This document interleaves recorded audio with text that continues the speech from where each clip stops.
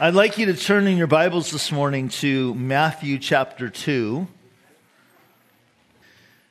So this December, we have been, as we do every December, doing a Christmas series that we've entitled Majesty in a Manger. Very appropriate song, Terry, for our series.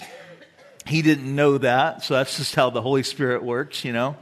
And today is the final study in that series. And we're going to be looking at the account of the wise men who came to worship Jesus. But you need to understand that actually didn't happen on Christmas morning. It actually happened much later. We'll see that in our text. And but the picture that we often have at Christmas time is the manger scene, and there's the shepherds there and the animals there, and then you have these kingly looking people that are there, and many of you probably have a manger scene that looks like that, but it's really not an accurate picture. I don't mean to burst your bubble, but a more accurate picture would be to put the wise men out in your front yard, and because they didn't get there for a while, and we'll talk about that as we go through this. But the reason why I'm including it in our series, Majesty in a Manger, is because the wise men brought fitting gifts to worship Jesus. And that's what I want us to consider today. So Matthew chapter 2, beginning in verse 1, follow along as I read.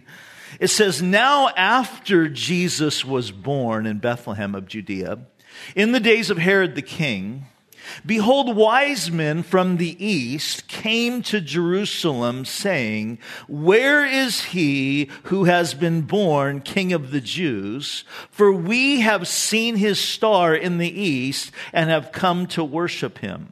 When Herod the king heard this, he was troubled, and all Jerusalem with him. And when he had gathered all the chief priests and scribes of the people together, he inquired of them where the Christ was to be born. And so they said to him, 'In Bethlehem of Judea, for thus it is written by the prophet, But you, Bethlehem, in the land of Judah, are not the least among the rulers of Judah, for out of you shall come a ruler who shall shepherd my people Israel.'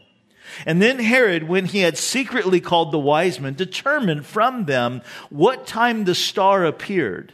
And he sent them to Bethlehem and said, 'Go and search carefully for the young child, and when you have found him, bring back word to me that I may come and worship him also.' And when they had heard the king, they departed. And behold, the star which they had seen in the east went before them, till it came and stood over where the young child was. And when they saw the star, they rejoiced with exceedingly great joy. And when they had come into the house, they saw the young child with Mary his mother, and fell down and worshipped him. And when they opened their treasures, they presented gifts to him, gold, frankincense, and myrrh. And then, being divinely warned in a dream that they should not return to Herod, they departed for their own country another way." Let's pray together. Lord, as we come together today, Lord, we do remember and we celebrate that you are the King of Kings, the Lord of Lords, that it truly was on that first Christmas, majesty in that manger. And Lord, I pray today that as we consider your word, that you would minister to our hearts, that you would teach us, that you would instruct us. And we just thank you for the blessing that you have given us, your word, to enlighten our minds and our hearts to your love and your grace. In Jesus' name, amen. So, the wise men. We want to first of all consider who these wise men were. And to do that, I want to first of all just mention a few misconceptions about them, and actually, looking at who they weren't. And the first thing that we want to consider is that they weren't from the Orient. We know the song, right? We three kings of... Right. People say, how come you never sing like Aaron does when he preaches? Well, I just did, all right? It's not going to happen again. But they weren't from the Orient. They were from Babylon. They were from the area of Medo-Persia. These were men who were skilled in astronomy and astrology. These were men who were highly revered and respected in their culture, and were especially noted for their ability to interpret dreams. In fact, if you're familiar with the book of Daniel, these are the type of men that King Nebuchadnezzar called when he couldn't figure out what his dream meant. And remember, none of them could either. And so they ended up asking Daniel, and he was able to interpret the dream. But these men, they were involved in that sort of thing. And because of their knowledge of science and mathematics and history and even the occult, and because of their religious and political influence it grew to the point where they became some of the most prominent and powerful group of advisors in the whole Medo-Persian and Babylonian empires. And they were more than just soothsayers and magicians. They were dignitaries. They weren't kings, but they were men of tremendous importance and tremendous wealth. So they were not from the Orient. Now, here's another misconception. There weren't, at least we don't know how many of them there were. We think that there were 3 because they brought 3 gifts.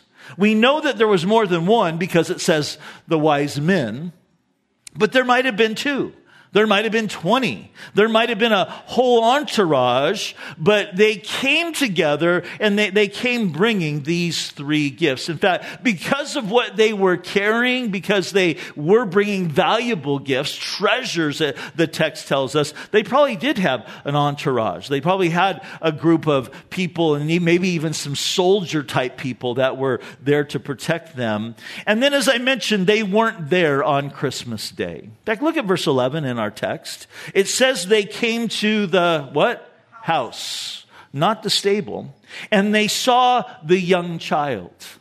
And that phrase, the young child, refers to a child who was somewhere between the ages of 1 and 2 years old. In fact, remember when Herod found out that they had left and they didn't come back to him, remember what he did? He issued that all the babies in Bethlehem 2 years and younger would be killed.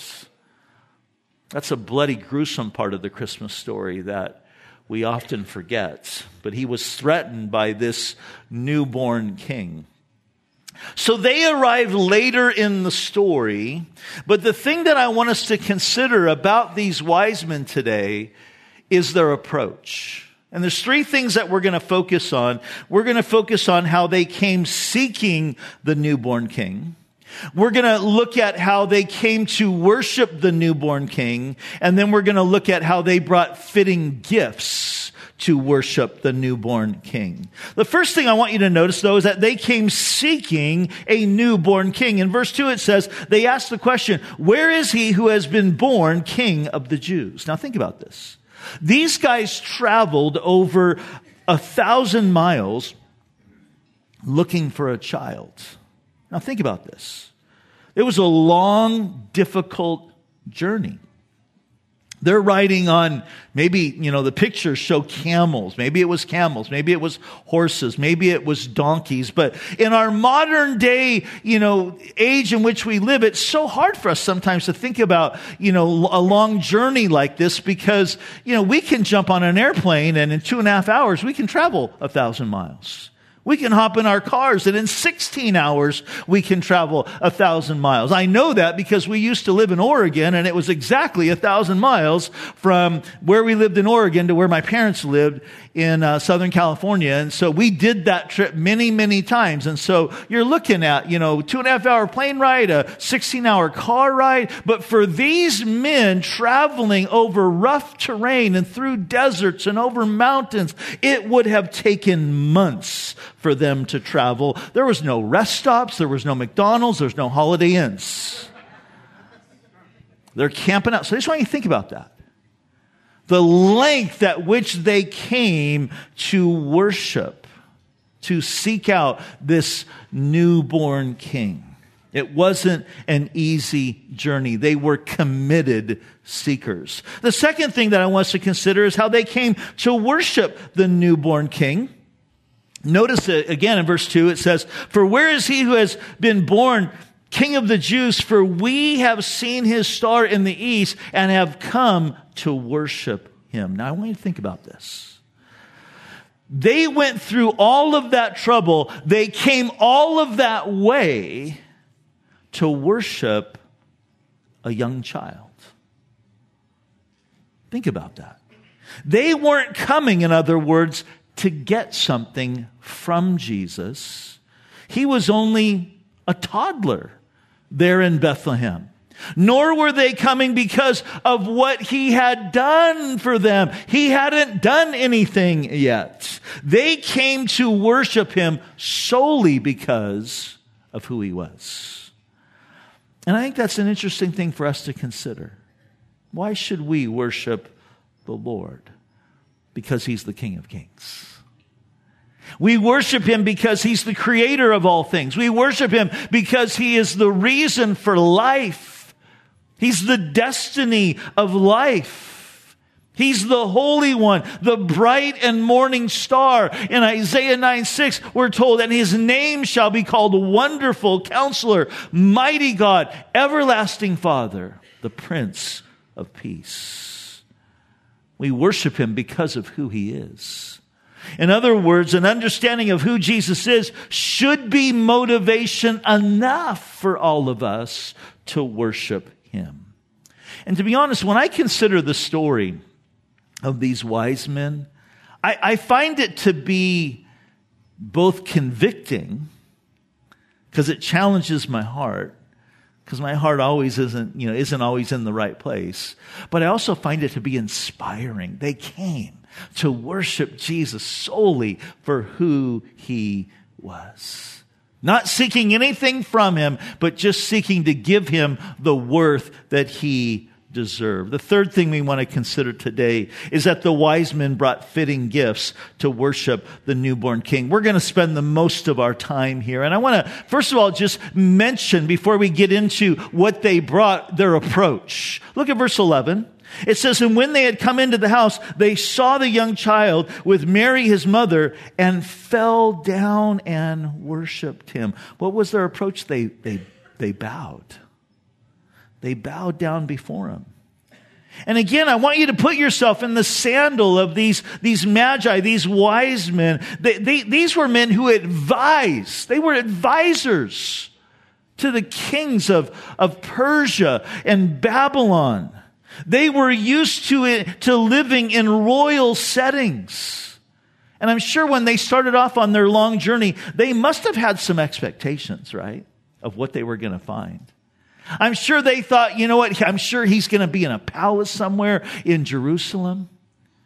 I'm sure that they had these expectations of what they were going to find when they finally found this newborn king. And they come to Herod's palace. But the king, this newborn king, he wasn't there. And they're thinking, well, maybe he's in one of the summer houses. That's where he's at. And that we're going to find him there. Maybe they're going to put us up in, one of the cottages. But that's not what they find. No, they find out that he's like 5 miles away in a small little village called Bethlehem. And the star that they were following is hovering over a common-looking house, not a palace, There's no royal robes. There's no royal attendants. There's nothing that even hinted of royalty. It's just two working class people. And the wise men enter and they see the child and they see his mother, and their reaction was startling. They fell down and worshiped him. Why? Because it was deity in diapers. I thought about naming our Christmas series that, but Majesty in a Manger just sounded a lot better, right? Than deity in diapers, but again, there's a lesson that I think we see in this. Because let's be honest, we can come to God with a lot of expectations, can't we? We expect him to be a certain way. We expect him to work a certain way. And when he doesn't, we get disappointed. Sometimes we even get angry. But I think God is saying to us this morning, to all of us here, to those of you who are watching online, God is saying, will you seek me for who I am? Will you trust that I know what is best? Will you worship me because I am worthy of your heart? I'm worthy of your praise. I'm worthy of your surrender. And so I want to encourage all of us here. I want to encourage you and me. I want to encourage us to make opportunities. Make this a goal in 2023. Make opportunities for you in your life to pause. To slow down a little bit and just reflect upon who Jesus is and what he has done. And just allow your heart to be filled with a sense of just wonder and worship. That this Jesus who left heaven and came to this earth, born in the manger, who grew to a man so he could go to a cross, he now lives in our hearts. Can I encourage you? Can I encourage us to just try? We get going so fast in our life, don't we? So much going on and so many things that we lose sight of the wonder of the majesty of who Jesus is. Can we just pause, make a point, make it maybe one of our New Year's resolutions that we're just going to try to pause, take moments to pause and ponder that. So they worshiped him with humility and reverence by bowing down. But then the second thing is I want us to notice is that they worshiped him with fitting gifts. Look at the second part of verse 11 again. It says, and when they had opened their what? Treasures. They presented gifts to him, gold, frankincense, and myrrh. It was always customary to give a superior gift when you were in a king's presence. So they recognized that they were in the presence of royalty. And gold was the metal of kings. And so one of the wise men came and he brought to him gold because it was a gift that was fitting for a king. And typically, you'd never appear before an ancient monarch without some gift of gold. That was a proper gift. You were going to see a monarch, you're going to bring him some gold, a gold bar that you're just saying, this is saying that we value who you are, your wealth, your authority, that you are the king. So it was a fitting gift for a king. The next gift mentioned was frankincense. Frankincense was a gum resin that was used by the priest. And the priest would offer frankincense with the meal offering. And so the aroma of frankincense filled the air around the temple. And frankincense is interesting. It hardens into these little crystals and it gives off this really sweet aroma when it's crushed. So frankincense was a fitting gift for a priest. And the Bible tells us that Jesus is the final high priest who intercedes on behalf of his people. He's always interceding for us, praying for us. But what's interesting about Jesus, our high priest, is that he was crushed at Calvary in order to be our high priest. So frankincense was a fitting gift for a priest. But what about the myrrh? Myrrh was an anointing oil that was used for embalming the dead. Now I want you to picture this, okay? You're at a baby shower. And people are, they're giving their gifts, and the gal having the babies opening up all the gifts, and there's little, onesies and these little cute little things. And then she opens the package of embalming fluid. What am I supposed to do with this, right? I mean, how crazy is that? I can picture these wise men talking to each other before they go on their trip. What are you going to bring? I'm bringing some gold for the king. Oh, that's a great gift. That's awesome. How about you? What are you bringing? I'm bringing frankincense. Because, frankincense is what they use there in Jerusalem and Israel for the priests. It has this sweet aroma. I just think it'll be a really, really awesome gift. What about you, Joe? What are you bringing? Embalming fluid. How crazy. I mean, they looked at him like, yeah, I feel so sorry for him, the whispers and their long travels. But it was, unbeknownst to that magi, that wise man, it was a fitting gift because the baby, Jesus, was born to die. And again, that's something that we often forget here at Christmas time. As Terry mentioned, he didn't stay a baby. He grew to a man. Now, it does blow my mind to think that Jesus lived in obscurity for 30 years.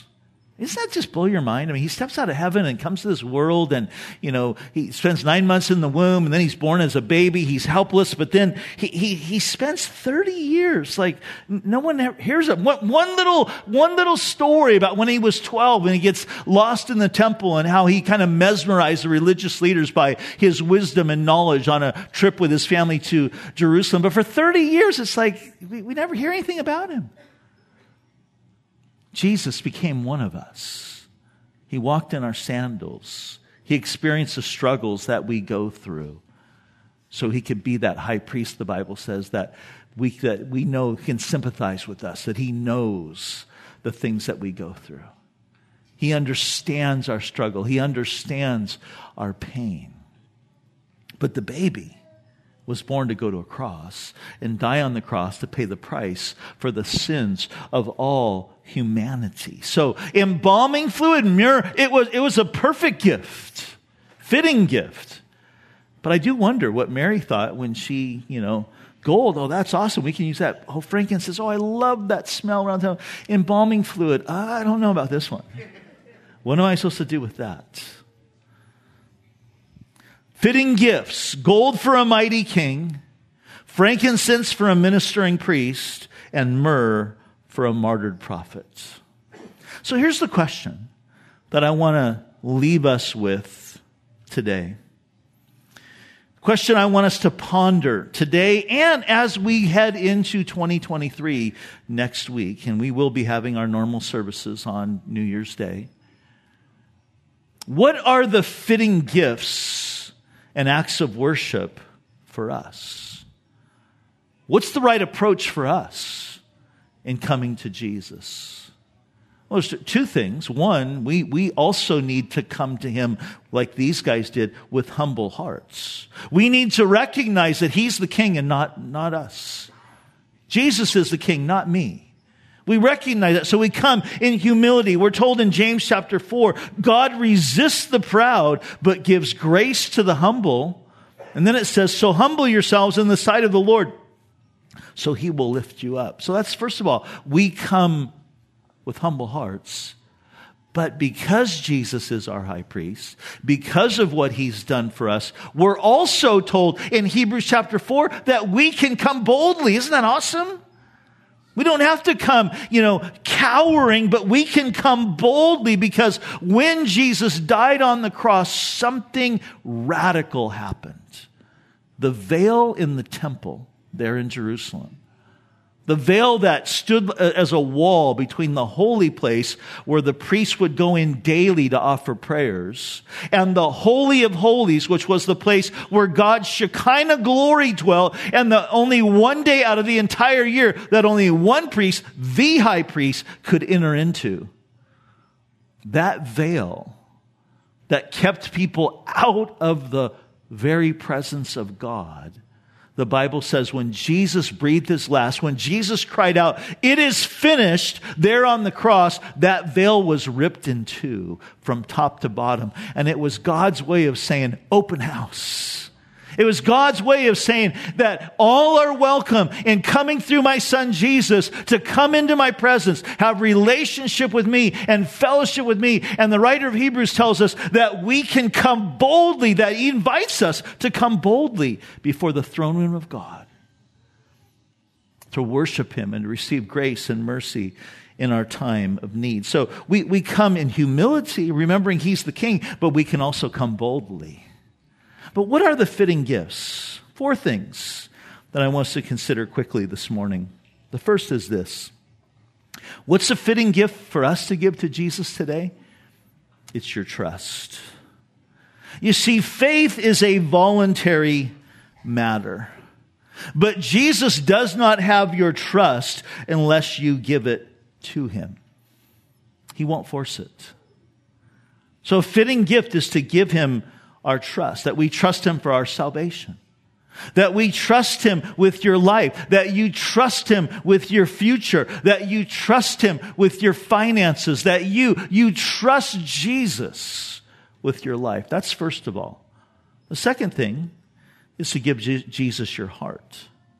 Now, your heart is what you love, it's what you value, it's what you care about the most. Jesus said in Luke chapter 12, where your treasure is, your heart will be there also. So to give Jesus your heart is to make Jesus your treasure. Now, I want you to think about these wise men. Traveled all that way, traveled so far and went so long to find Jesus. And when I think about them, I'm reminded of what the prophet Jeremiah declared in Jeremiah 29 verse 13 when he says, "And you will seek me and find me when you search for me with all of your heart." That's what God invites us to do. To search after him with all of our hearts. Not half a heart, not a quarter of a heart, but with our whole heart. That, in other words, we make Jesus our treasure. We make Jesus the thing that we value above everything else. The writer of the book of Hebrews, in Hebrews chapter 11, verse 6, said this, that God is the rewarder of those who diligently seek him. And you know what he rewards us with? More of himself. Isn't that awesome? Paul the Apostle, one of my heroes, 30 years after he had been walking with Jesus, planted all those churches, wrote 2/3 of, the New Testament, Paul the Apostle would write these words in the book of Philippians. He'd say, "I have laid aside everything, and I continue to lay aside everything that I might gain Christ, and that I might know him." And the first time I ever read that, I thought to myself, that is a weird statement for somebody who's been walking with Jesus, serving Jesus for 30 years to say. That I've laid aside everything, and I continue to lay aside everything, and I make it my number one passion is that I might know Christ. And I thought to myself, that if I could talk to Paul, I would say, Paul, don't you know him? I mean, you've been walking with him now for 30 years. Don't you know him? And it dawned on me. I know how Paul would answer. He'd be like, yeah, I do. I know him. But there's so much more of him to know. It's endless. That's why Paul would pray for the church in Ephesus, that he says, I pray that you guys would come to know the height, how high, as well as the depth, and the length and the width of the love of God that's available to us in Jesus, because that is a search, my friends, that never gets old, that you never ever reach the bottom of. There's so much of Him to know. So we bring Jesus our hearts. We seek Him with all of our hearts. Here's another gift that we can bring Jesus today, is to give Him that place of being first priority in your life. You see, if there's anyone or anything that has first place other than Jesus in your life, the Bible says that that's an idol. So we need to give Jesus first place in our life, in our interest, in our relationship, in our schedule, that Jesus is our number one passion.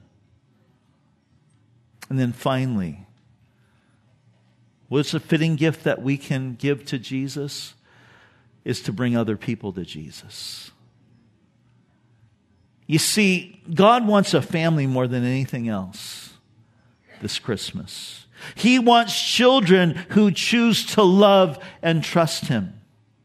And in the same way that God entrusted the message of the arrival of the baby to the shepherds, God has entrusted the message of the gospel, the good news of why Jesus came, the life-changing message of the gospel. He's entrusted that to us. And He wants us to be actively sharing the message of the gospel, the good news of the hope of salvation, and the good news that we can know God and have a relationship with God. He wants us. He's entrusted that to us. Living here today in 2022, in our spheres of influence, that He's entrusted that message so that we can bring others into His family. And my prayer is that in this coming year for us as individuals and for us as a church, that we would trust Jesus like never before. That we would give Him our whole hearts. That He would have first place in our lives and first place in our church, and that we would be actively telling as many people as we possibly can about our great King. Amen? Let's pray together. Father, I thank You so much for the gift that You've given to us in Jesus. Thank You, Lord, for the salvation that we can enjoy, the abundant life, because Jesus, You came and You died and You rose and You live and You make all things new. And Lord, I pray that we would trust You completely. That we would love You and seek after You with all of our hearts. That we would give You first place in our lives. And that, Jesus, we would tell everyone how great You are. And Lord, I pray for anybody here in this room or anybody that's watching online that has not yet put their trust in Jesus.